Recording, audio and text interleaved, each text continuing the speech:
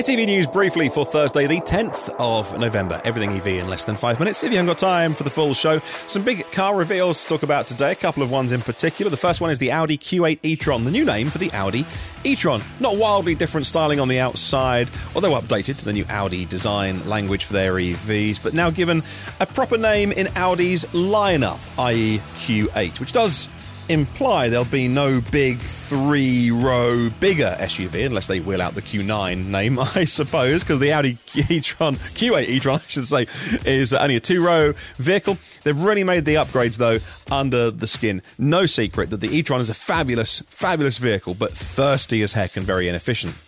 So now the baby battery starts at 95 kilowatt hours. That's the e-tron 50. And that'll do 290 miles of range. And the big daddy battery is 114 kilowatt hours. And that'll do up to 295 miles. So charging up to 170 kilowatts. A good charge curve. So get to 80% in half an hour on DC fast charging. Of course, there's a Sportback version as well as the SUV version. And they're finally getting all the naming conventions sorted at Audi, which is good. It makes my brain line up with the rest of their lineup. There will be an SQ8, so that'll be the tri-motor sport version. And I wouldn't be surprised, although nobody mentioned this in part of the launch, there will be an RS Q8. I'm guessing, but hey, it's Audi. You'd think, wouldn't you? Yeah. They're talking a lot about the technology under the skin, how they've changed the battery chemistry from NCM to NCA, which is nickel, cobalt, aluminium.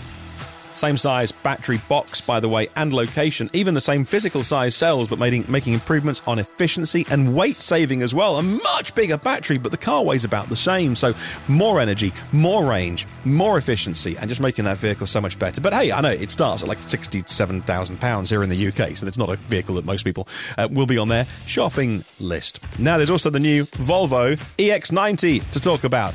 And again, this is a very expensive, top-of-the-range, three-row equivalent to the XC90. It comes out in a 2024 model year and all-electric pure platform from their owning company Geely, which will underpin things like Polestar and Volvo as well. It'll have dual motors, they say, up to 510 horsepower, 111 kilowatt hour battery, 107 usable, by the way, but really fast charging, 250 kilowatt peak charge rate. But again, 80% in 30 minutes, which is bang on the money for that size battery. And they're really going hard at Volvo on this being the world's safest brand. And that's because they've got 16 ultrasonic sensors, 8 cameras, 5 radar, and a big LiDAR fitted to the roofline. No disguising it, it's there. It doesn't look terrible, but you can't really hide LiDAR.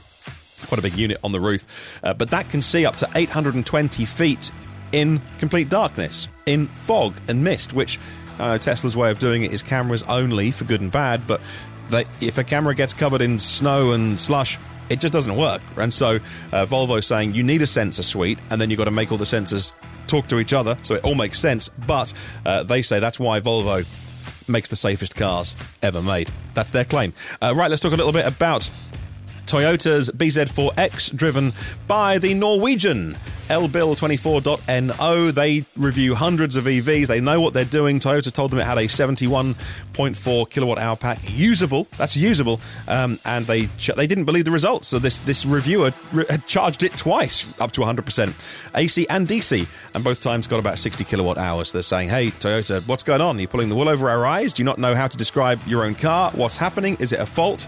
We'll investigate, they say. BMW's iX2 spotted testing, which will probably have the iX1's powertrain underneath, so maybe 0 to 65.5 seconds and about 270 miles of range. Rivian say their back order book is growing. It's now 98,000 vehicles they've got to work through, and Tesla Shanghai adding to their inventory. That's 16,000 vehicles now in Tesla China stock, which is why they're offering those incentives, and that's briefly.